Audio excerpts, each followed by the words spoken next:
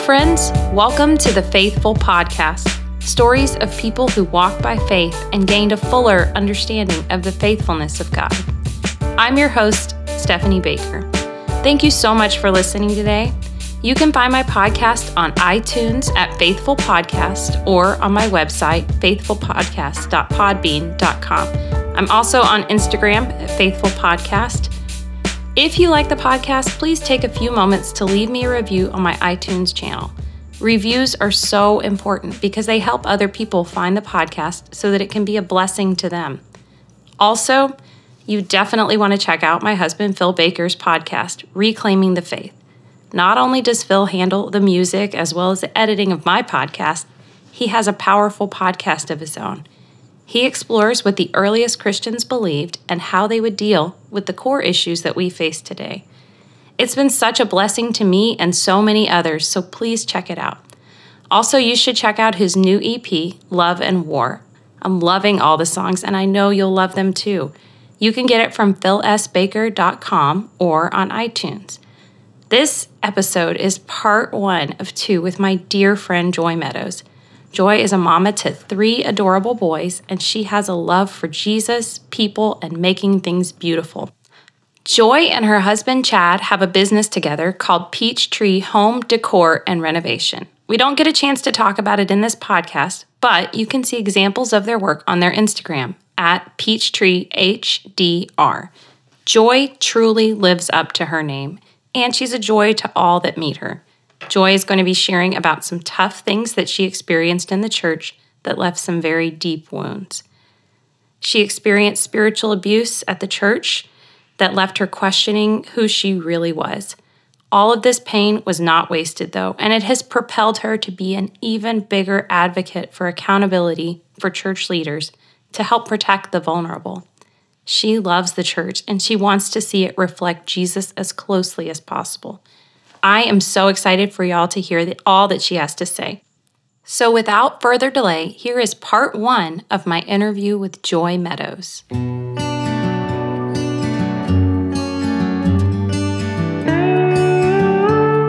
Hey Joy, thanks so much for talking with me today. I am so excited about our conversation. It's so good to talk to you, and it's so good just to hear your voice.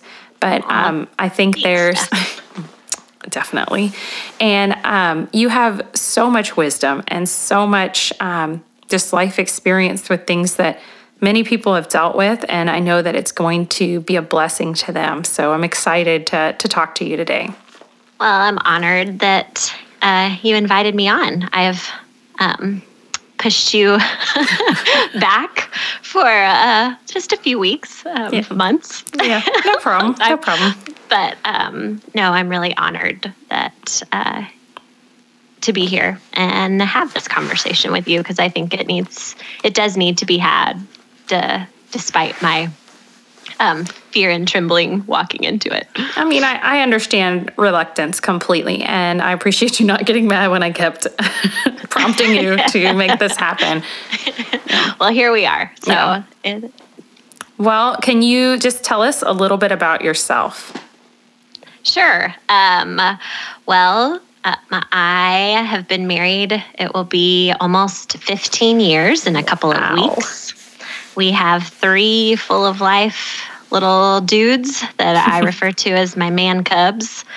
And Chad and I he was a worship pastor for 9 years. And then the last 2 years, we actually started our own home renovation company and have been building that together, which has actually been really, really fun and life-giving to both have a dream that we're working on together and taking places that nobody else sees value in and making them a place that everyone wants to be. And I feel like that's such the heart of God.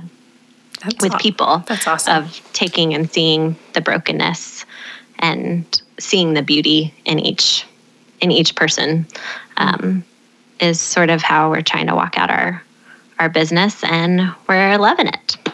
Let's see about me. I am a sucker for a Starbucks holiday cup. I survive on coffee. conversations with friends in a tufted chair. And that pretty much sums me up in my life right now. That sounds great. And, I know personally we love a good long conversation. And so I'm excited for all that you're going to share. But do you mind sharing with us a little bit about how we first met? Well, that's a fun story. Well, yes, I had just had our second man cub, Alistair, and we had just moved to Houston. We'd only been in Houston a few weeks. I had a 1-month-old baby, and I found myself the sickest I've ever been in my life, in a new town and not wanting to be needy. I hate feeling needy. And so here we were, new on staff at a church, and I was so sick. I couldn't get out of bed, had a brand new baby, needed to find a doctor. Just prayed, Lord, you've got to lead me to the right person. Because after praying after crying on the phone to my doctor in Wisconsin, who could not help me from that many miles away, she said, you have got to go into somebody. And Steph, it was you. Lo and behold, you were who the Lord sent me to. And I think I just sat there crying. We got to know each other real well, real quick. And then I just remember in the weeks that followed, meeting you and coming in for multiple appointments, figuring out what was going on with me. I remember praying, I wanted to start an if table dinner. And I had been praying, Lord, who is supposed to be at this table? Who is supposed to sit at this table? And your face kept popping into my mind. And I remember being like, Lord, that is so weird. I can't ask my lady parts doctor to come to dinner. Like, this is just, that is so awkward and weird. But he knew better. And I'm just so thankful for your friendship over the last few years. You've been such a gift, a sweet blessing and gift from the Lord. And now I love our story, how we met. I think it's hilarious. I think it's history. Yeah. I think it was really fun too, because I was fairly new when we met, like new to working as a nurse practitioner. And I would always talk to the medical assistants, and I'm like, oh, my favorite patient's coming in. And they're like, that's kind of weird that you have a favorite patient. And I'm like, I don't know why, but we really hit it off. And I don't know. They're like, that's kind of strange. But I felt a very strong connection to you too very early on. And we were able to talk about things of the Lord really easily. And I appreciated that. And I appreciated just getting to know you and seeing that, your name is very appropriate for you. You are full of joy, even in really tough situations, which you definitely were in when we met. So yes. Well, thanks. Well, I would it was awful, but if that's what it took to meet you, I feel like the Lord could have introduced us in a less traumatic way. We could have met at the grocery store. We could have. I mean, seriously. But if that's what it took, it was worth it. Yeah. It was definitely a blessing to meet you too. And I'm really, really thankful for it. I didn't have to do nearly as much suffering as you did. So anyway, can you tell us about how you came to know Jesus? Sure. I'm blessed that I don't really remember childhood or life without Jesus. My parents were in ministry when I was born. I was a missionary kid during my early years and then a pastor's kid later on in life. If I wasn't a pastor's kid, it was some form of a ministry kid. And my parents just really did a beautiful job of modeling relationship, not religion. And I'm so thankful for that. And now being older and having kids of our own that we're raising to know and love the Lord, I just appreciate that heritage that I got, because it was just such a great foundation for me. I remember when I was 5, we were living in Tokyo, Japan. My parents were missionaries, and my dad was baptizing people in our church. And a lot of people would say 5, I was too young, but I knew then that I wanted to choose. I wanted to choose to give Jesus my life, to give him my heart. And I begged him to baptize me too. And I remember, I think I might remember more through pictures than I actually of that day. But I remember arguing with my dad, like, no, I can do this. And he didn't want to just baptize me. He wanted to make sure I was ready. And so I remember he was asking me a bunch of questions, and he ended up baptizing me along with the members of our church. And I've claimed that as the day that I said yes to Jesus. It was too many years ago now than I care to admit, but that sort of is my story of always knowing the Lord. Yeah. So tell me a little bit about your family and your early relationship with the church. You kind of shared that you've had, if you weren't in the church working, there was always something going on that was ministry related that was very much a part of your life. Can you tell us more about that?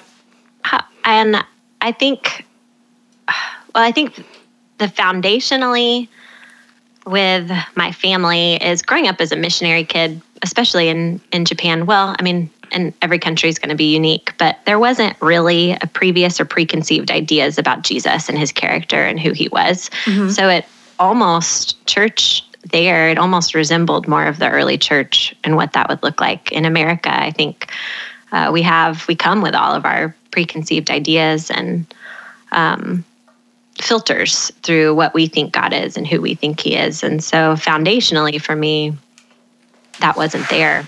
It was, Jesus was presented. It was new to them, and I wasn't being infiltrated with the world's view of who he was. And I just think that has been unique. I've been pondering on that lately. Yeah. Of special. I remember feeling like church was really long because everything my dad said had to be translated. Oh, so yeah. It was like double the length. But it was fun. And I think just learning that our life is a service to him. Like, what is our purpose? I think my parents were always serving in one way or another, and it wasn't about storing up treasures here on earth. I mean, their whole goal was, I feel like I've always heard my dad say growing up, I want my end to be so much greater than my beginning, and just always wanting to live his life in a way that others know Jesus. And no matter what, he smuggled Bibles into Japan, and we lived in Japan. He was smuggling Bibles into China. He was, when he was, not on staff at a church, he was helping get solar-powered audio Bibles into villages, illiterate villages. Wow. And so much of my childhood, I watched what was being modeled was people need Jesus, and how are we living a life that shows who he is, introduces him to people. That's so powerful. I feel like some days, especially as a parent, I'm just like surviving and making it through and trying not to like ruin my witness for the people around me, but like to go so far above and beyond, like, golly, that's such an amazing testimony of God's goodness, and like that he has truly tasted and seen how good the Lord is, and that he doesn't want anybody to miss out on that. Like it's that important. Well, and I used to be embarrassed. I remember sitting at summer camp, and the cabinet was like going around in a circle, and people were saying hard things at home, things they were struggling with. Yeah. And I was so glad I wasn't first, because as it was going around, I was racking my brain trying to think of something tough. And I had guilt. I sat there feeling guilty that I didn't have anything really negative to say. And that was at like 15. Little did I know there was going to be plenty in my future. God's like, I got you. Well, you'll get this later on. But I just really appreciate that. And just how my parents weren't perfect, I know that, but they were always so quick to say, hey, you know what? To model repentance, to model forgiveness. And I just really valued that. And I know my kids are going to need counseling already for things that I've done, but it's just, we're human, but I hope that they know that they are loved by a creator who designed them with a purpose and a destiny greater than they can even hope or imagine. And if they never doubt that Jesus loves them and that he created them for a purpose, then I'm okay with them having counseling for other things as long as that one truth takes hold of their heart. That's so good. So over the course of our friendship, you used this term with me that before, spiritual abuse. So prior to our conversations about that, I'm going to be honest, I've never heard that term. And I'm assuming if I haven't, and I've grown up in a church, in a setting like that, that most people probably aren't familiar with that. So can you tell us what it is and when you became aware of this concept of spiritual abuse? Sure. I hate that I'm known for that. I'm the one that introduced you to that concept. No, but you introduced me to lots of positive things too. Just so you know. I think when we hear spiritual abuse, we kind of go to an extreme in our head of a cult, or even an image of like David Koresh or someone like that would pop into your head. And those are obviously spiritual abuse, but kind of extreme examples. I mean, if you want to do Webster's definition of spiritual abuse, which is a newer term, it would be the injury of a person's spiritual health. And I think the words used are when control, manipulation, and bullying are used by someone with spiritual authority in your life. Okay. And so it's the terminology spiritual abuse is new, but concept you see all throughout Scripture. When you look, another term, there's some legalistic churches may borderline with some spiritual abuse stuff if they're completely on the letter of the law and there's no grace. There's little examples that we can kind of see everywhere.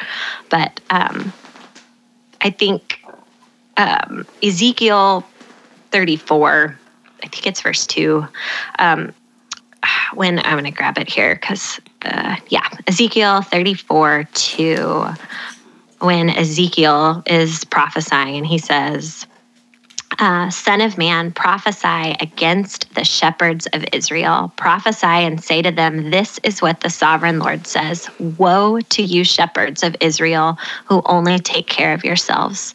Should not shepherds take care of their flock? You eat the curds, clothe yourself with wool, and slaughter the choice animals, but you do not take care of the flock. You have not strengthened the weak or healed the sick or bound up the injured. You have not brought back the strays or searched for the lost. You have ruled them harshly and brutally. And so, wow. He's calling out the shepherds of the flock in that verse. When I look at Scripture, we see Jesus confronted those who were misusing their spiritual authority all the time. Right. You think about the greatest display of righteous anger you see in Scripture is when Jesus calls out the people for misusing the temple. Right. And all four of the Gospels account that story. But I think it's in John's version, in the book of John, he made a whip. Yeah. He made one. He didn't just find a whip. No, he made a whip. Made a whip. Yeah. And you think, but that was a misuse. What he was responding to, it was a misuse of the Lord's house. It was a misuse of the word of God. It was something that was from the Lord and perfect that we taint and twist in our humanness. I think in Jeremiah describes a perversion of justice in Israel. And I think in Jeremiah 5, it talks about the authority that the prophets and priests had, that they were using their authority to add to their own wealth and power at the expense of the needy. It says that this angered God. In Matthew 23, it's a long description that Jesus goes through of the hypocrisy of the Pharisees. They've seated themselves in Moses' seat in a position of authority. They command things that they themselves do not do, and they bind heavy burdens on people, but they don't carry the loads themselves. When someone is in a place of spiritual authority, uses scripture or the word of God to manipulate, control, or tear down, that is what I would qualify as being spiritually abusive. Yeah. So, I'm sorry, did I interrupt you? No. Okay. I was just thinking this term, like exploitation, comes to mind. And then you taking advantage of the power, taking advantage, because when you are in a church or, parachurch setting, if you're a spiritual authority on something, you do have, this, you have a voice of power. There's a respect, there is a trust and everything. And so there's this exploitation of that. So I'm going to use that, or I'm going to use the word of God to twist to do that. Well, and you think when you walk into a church, and not everybody, but the majority of people, when you walk into church and you are a believer, your guard goes down, not up. Mm-hmm. You feel like you're around like-minded people. You feel like you're safe. It's a safe space, or it should be a safe space. Right. And so absolutely exploiting the trust that is been given to you or put on you. And you talk about like using the word of God. So I'm guessing, in most of these situations, obviously they're taking verses out of context because yes, you're not correctly wielding the word of the Lord. So so that's, displeasing to God in of itself, but then to use that to burden when you use others. it as a weapon. The word of God it is used for correction and for teaching and for edifying us and strengthening us, challenging us.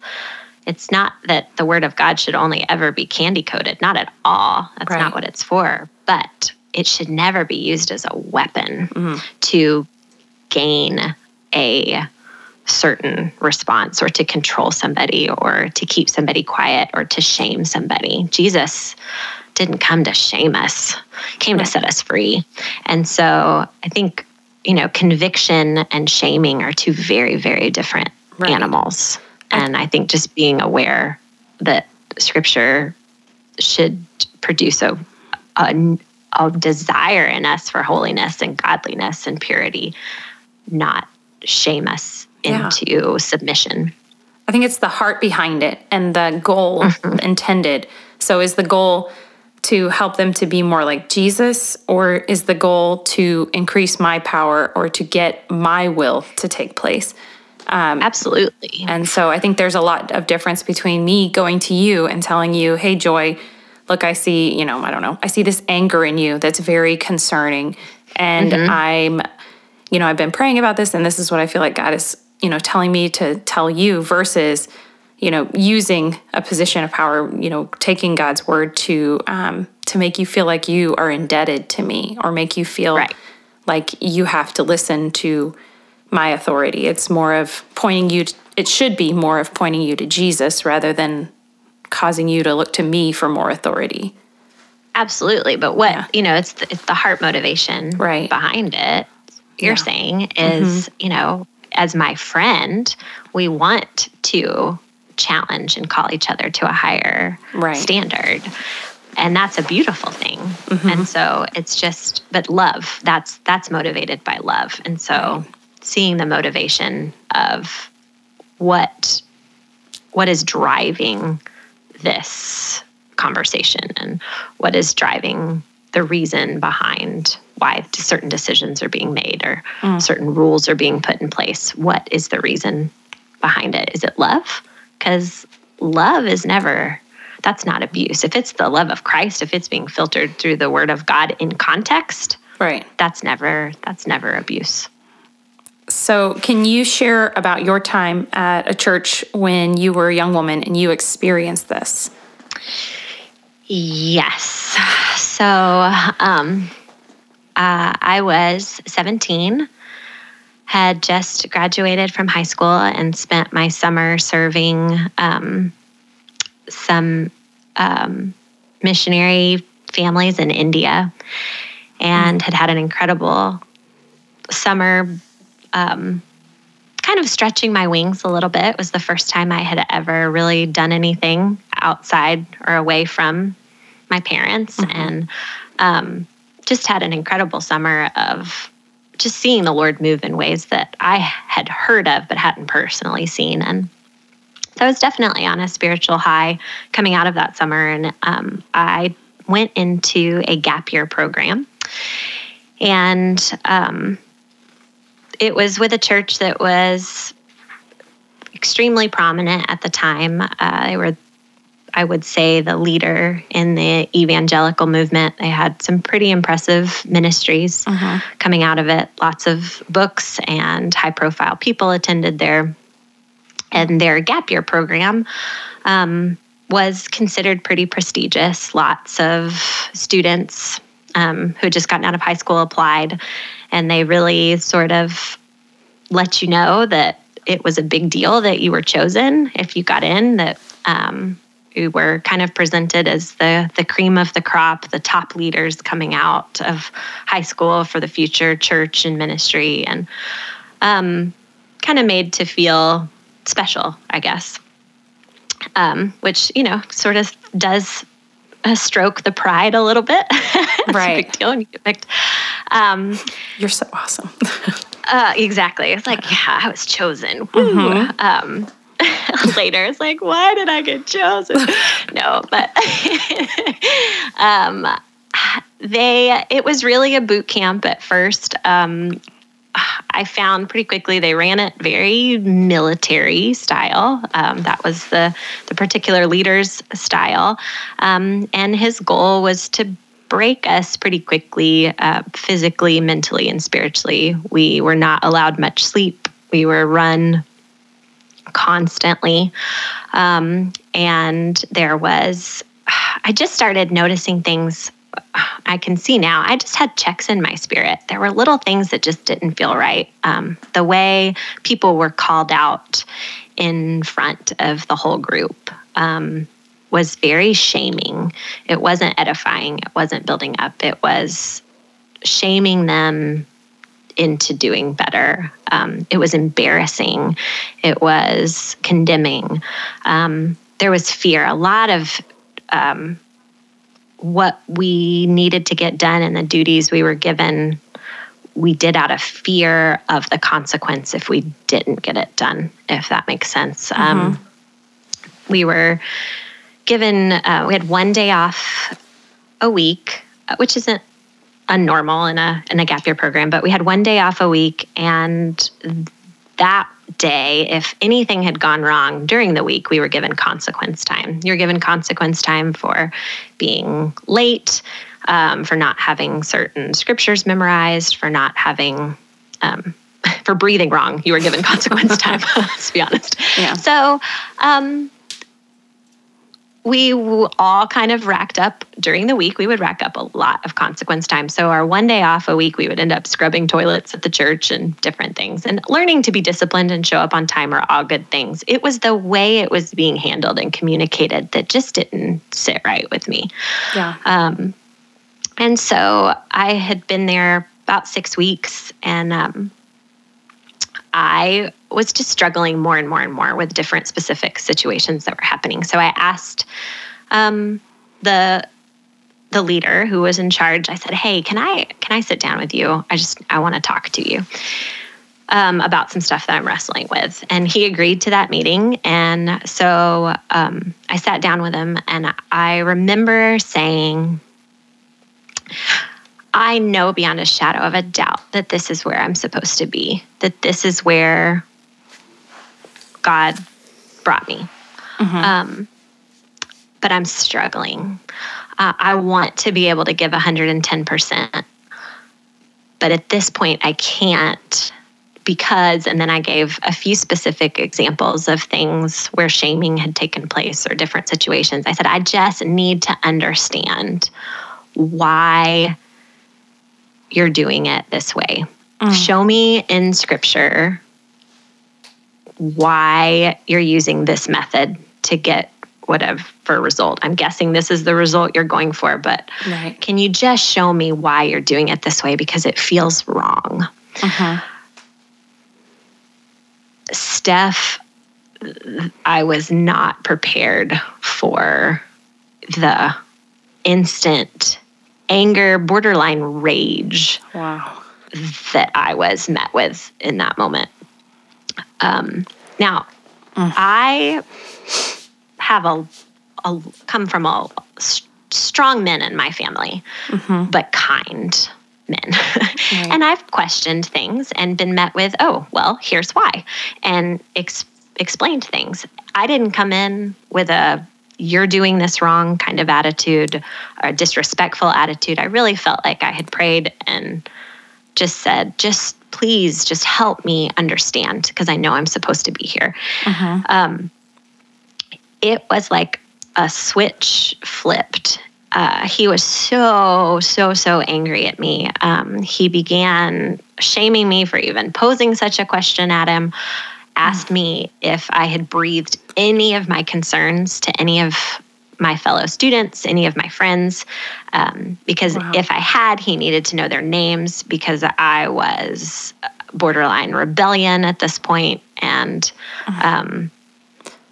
he didn't want me to start leading some rebellion against him. And of course, I'm backpedaling at this point. I'm like, wait, no. I just want to know what's going on.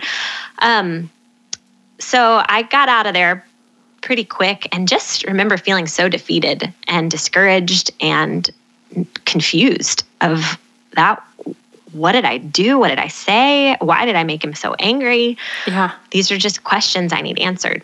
The next day, I got a phone call from the youth pastor's wife, and we got to know a lot of the staff because we were serving in the different ministries of the church. And the youth pastor's wife reached out to me and said she had heard from this leader and knew I was struggling. And she had the free evening. She needed to make cookies for a youth event. And would I just come bake cookies with her?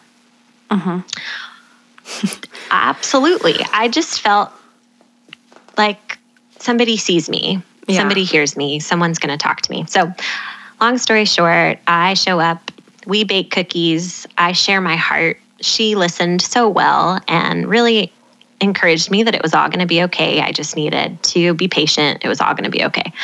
At the end of our cookie time, she turned to me and said, I just want you to know that the leader who I had met with the previous day is going to be here in just a minute. I've asked him to come, and we're just going to hash this all out tonight. We're going to get it all out. Well, I felt sick in that moment because I wasn't emotionally prepared. I'm like, I already had a horrible meeting with him yesterday.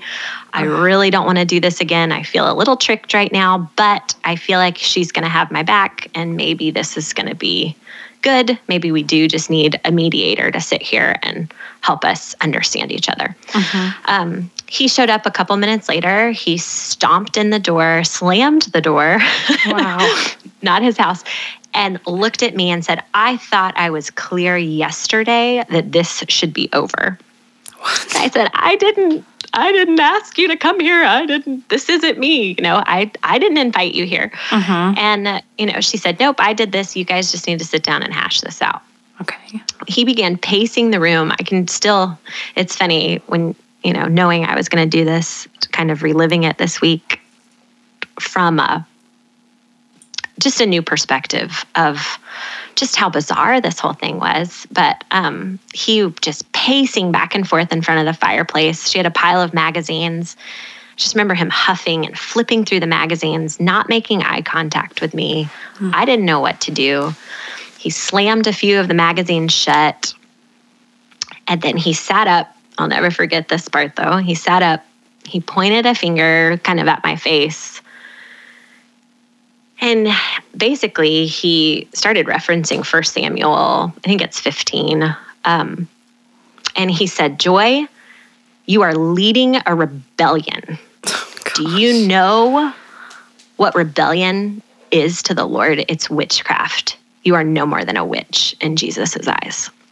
Oh my gosh. So I remember kind of just, it was almost like someone had punched me in the gut, and I just was taken aback, and you start like, what? And remember, this isn't just some random person off of the street. This is a high profile leader in the church that's well respected. And who am I? I'm this 17-year-old kid who's never been to seminary, never done anything. And I don't even know what to say at that point. And I remember looking over at the youth pastor's wife thinking, why did you do this to me? Yeah, or help, say, what are, something. And she sighed and looked at me and said, and do you know what I see you as, Joy? Like, I don't know. I'm bawling at this point. Like, I'm feeling horrible. She said, and then she referenced, it's like, here's comes, the scripture. She referenced Mark 10 when Jesus talks about the rich young ruler. And she said, I see you as the rich young ruler. You look perfect and like you have everything together on the outside, but your heart is not willing to give up anything for Jesus. And I just sat there and sobbed. And I don't know what they expected from me in that moment. I don't really know what they wanted from me in that moment, but I couldn't do anything but cry. I just bawled. And so confused, so hurt, I didn't even know how to process what they had just spoken over me.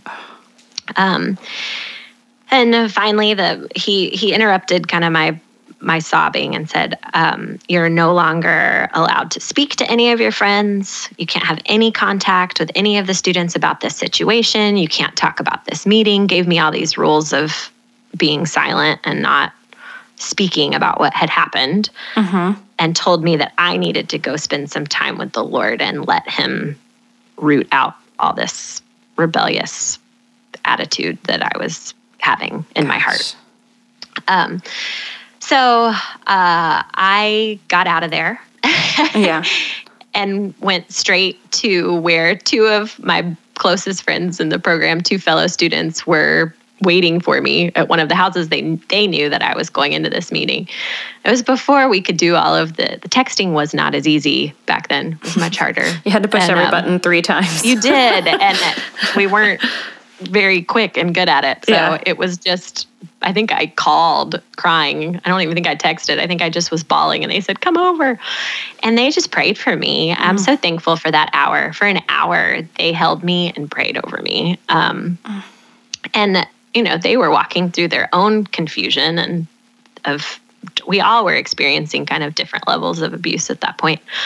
But anyway, it was very late at night. That's the other thing too. I don't think I even got to them until like midnight or 1 a.m. But the next morning I called my parents and told them what had happened. And my dad was in the car, I think within 20 minutes to come get me. I mean, it was, wow. This ends now. Yeah. That is completely wrong. And I feel like my dad said on the phone, Joy, that is abuse. That is not who you are. Basically, do not pass go. Do not collect $200. Don't move. I'm coming. And my dad drove a long drive across a state to get to me and brought me home. And I just remember sitting and crying for 10 days, I think, without coming up for air. I was so confused still, and I didn't understand. Nothing made sense. And then the phone rang, and one of those sweet friends that had prayed for me in that hour had been killed in a car accident.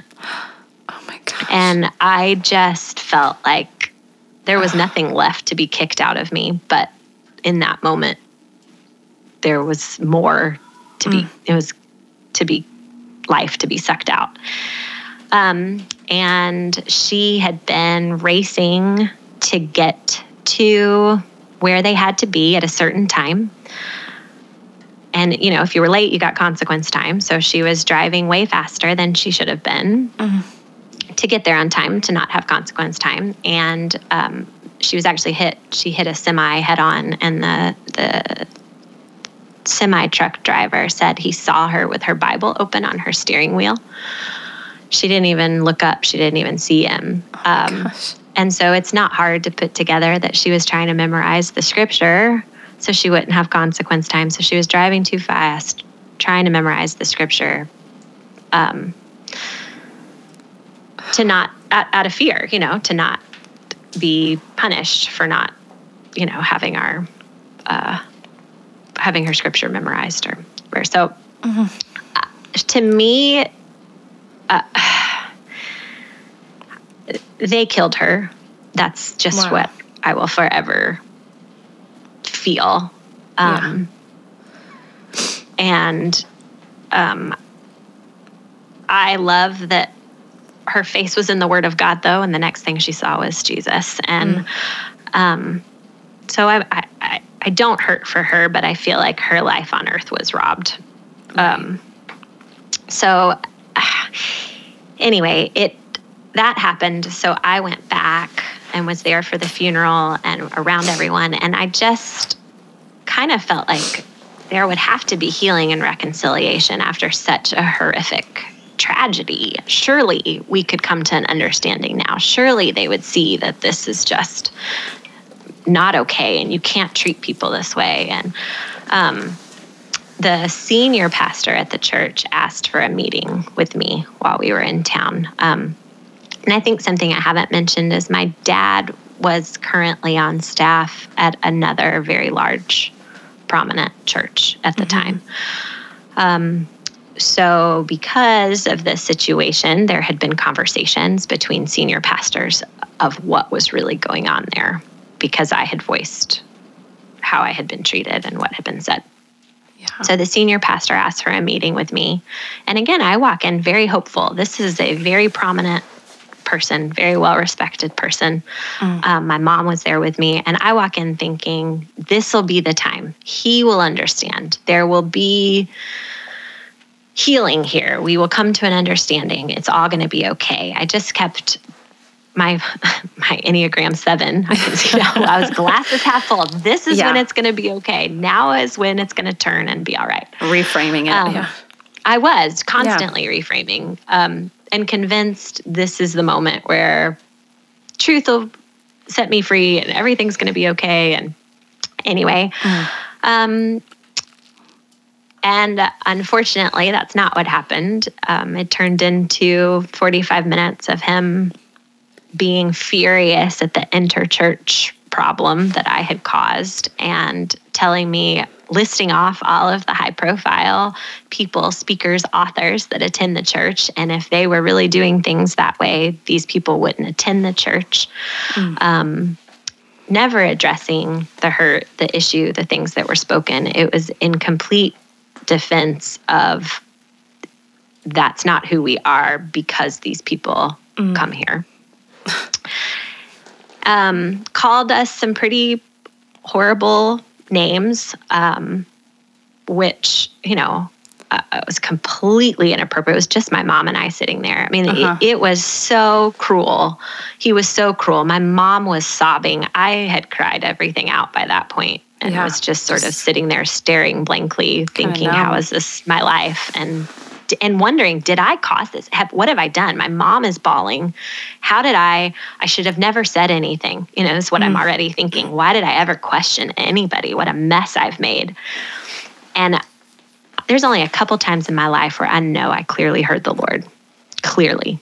And when that happens, And I was sitting there, and Steph, I heard, this is not your fight. And in that moment, and I share this carefully, but it was whether the Lord showed me this literally or whether it was just so that I would understand what he was communicating to me, I don't know.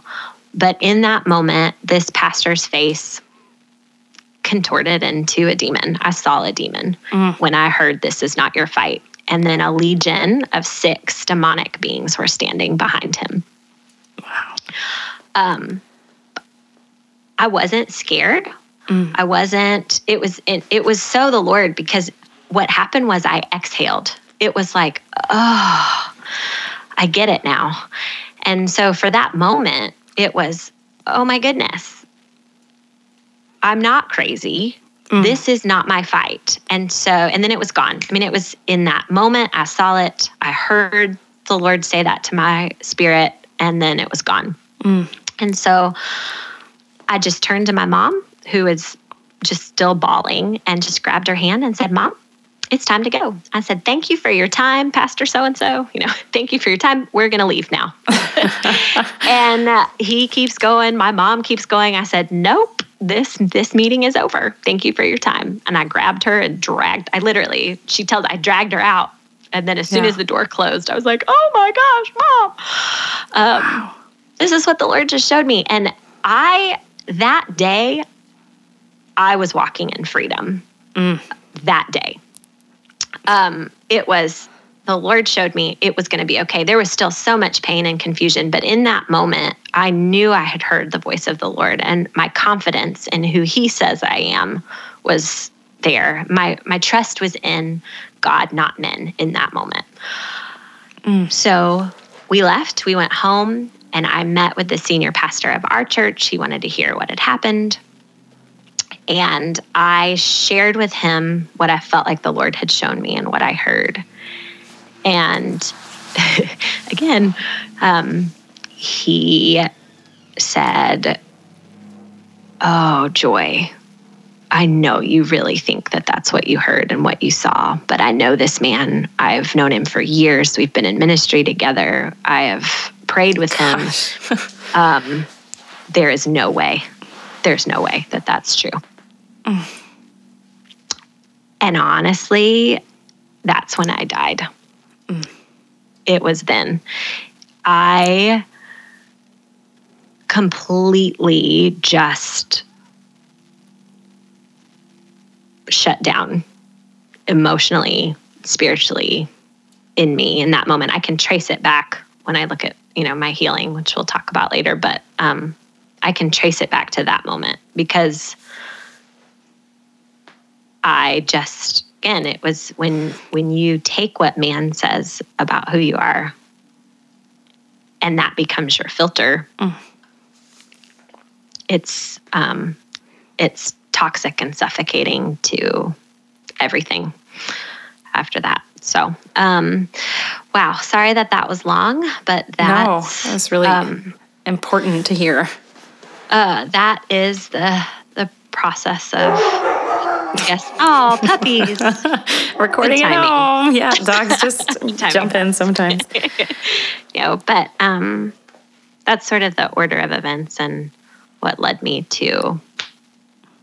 Yeah. It just.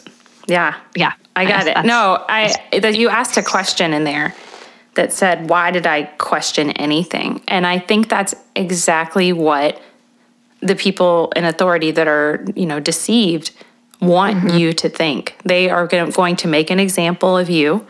I mean, they've got this young captive audience. Everybody's in their gap year, so they're young. They're adults, but they're not really. We were babies. Yeah.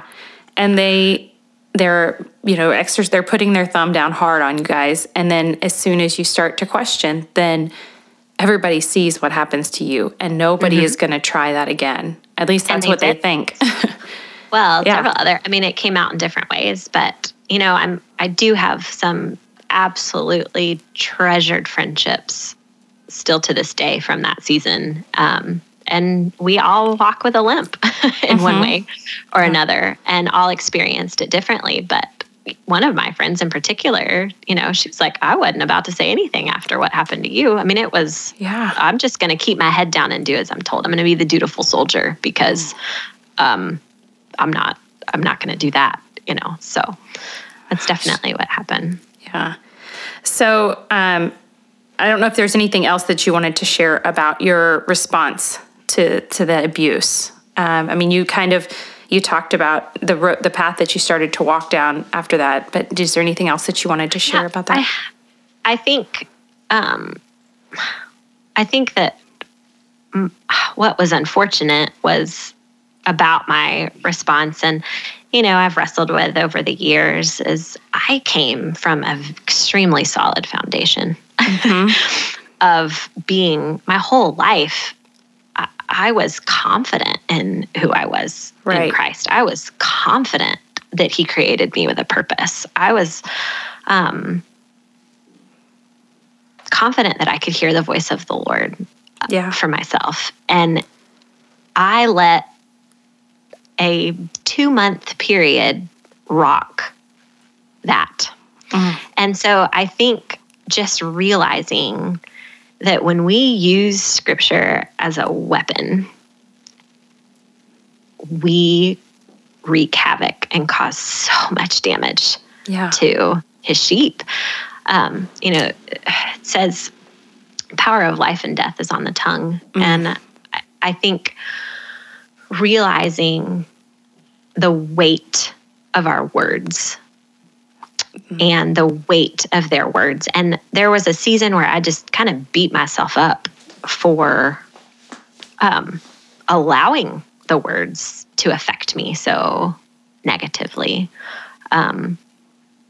allowing, what man says to trump what God says. And I think I never stopped believing God for answers to prayers for other people.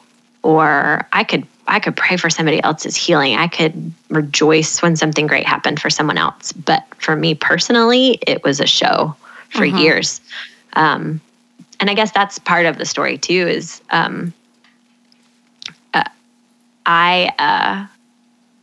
it was 7 years after that experience for me. 7 years I walked in questioning God's goodness, questioning if I could hear God, believing Him for other people, not for me. A 7-year period before that particular leadership team and the senior pastor, it was, the toxicity of a lot of the stuff that he was involved with, unfortunately, became a huge public front page news. Wow. And I don't believe it had to be that way. I think God extends opportunity after opportunity for repentance because He's gracious and He loves us. But if we don't, He will publicly expose your sin because He cares that much for us. Yeah. And I will never forget 7 years later, waking up. AOL was kind of the only email at the time. And I literally remember hearing the da-da-da-da-da, like the dialing up for AOL. And, they used to have you'd log on to the internet and there was news. And this pastor's face was right there with all of his yuck exposed for the world to see. Wow. And I just stared, blinking blankly, I think. And then it's like the walls and the protection and the lies that were all around my heart began to crack. And I wept and I wept and I wept and I wept. Wow. Because it was realizing, I'm going to cry now. I wasn't crazy. I can hear the voice of the Lord. I am not a witch to Jesus. He loves me. I have a purpose. I have a destiny. He wants good things for me, not harm. And in that moment, I let Jesus hug me for the first time in 7 years. And I began then, from that day forward, the long journey of healing and retraining myself how to process the information and realizing I had processed life through lies for 7 years and the chain effect that had happened from that. And one beautiful thing is the very next day my phone rang, and the senior pastor who had been my senior pastor, who had told me that I couldn't have really seen that. Yeah. He called me the very next day after all of that was exposed to the world, and I answered the phone, and he, first thing out of his mouth was, "I'm so sorry." And I cried again. But that was so healing for me, because it was, and he just repented for not hearing me and for the way he had kind of shut down what I had said. And I don't know, it just, it was a tough next few years of healing, but it was also just so beautiful to see, because God really does bring beauty from the ashes, and what the enemy set up to just burn me in a fire and destroy me turned into a beautiful story of Jesus, my heart turning back to him. And so I think that's kind of what my response to the abuse looked like. I mean, it was a long season of just walking away from him completely, and then letting him be my comforter when I really let the weight of what had happened come to the surface, I guess. Man, I just admire Joy's willingness to share about such a painful experience. And I'm just in shock of how God brought about justice, even when it seemed like it would never happen. One thing I love about Joy is that even though she's been through incredible hurt at the hands of church leaders, she still loves Jesus, and she still loves the body of believers. She knows that the church is filled with sinners, but that Jesus is worthy of our faithful devotion. You can find her on Instagram at PeachtreeHDR. Check out the home renovation that she and her husband have been working on. It's really impressive.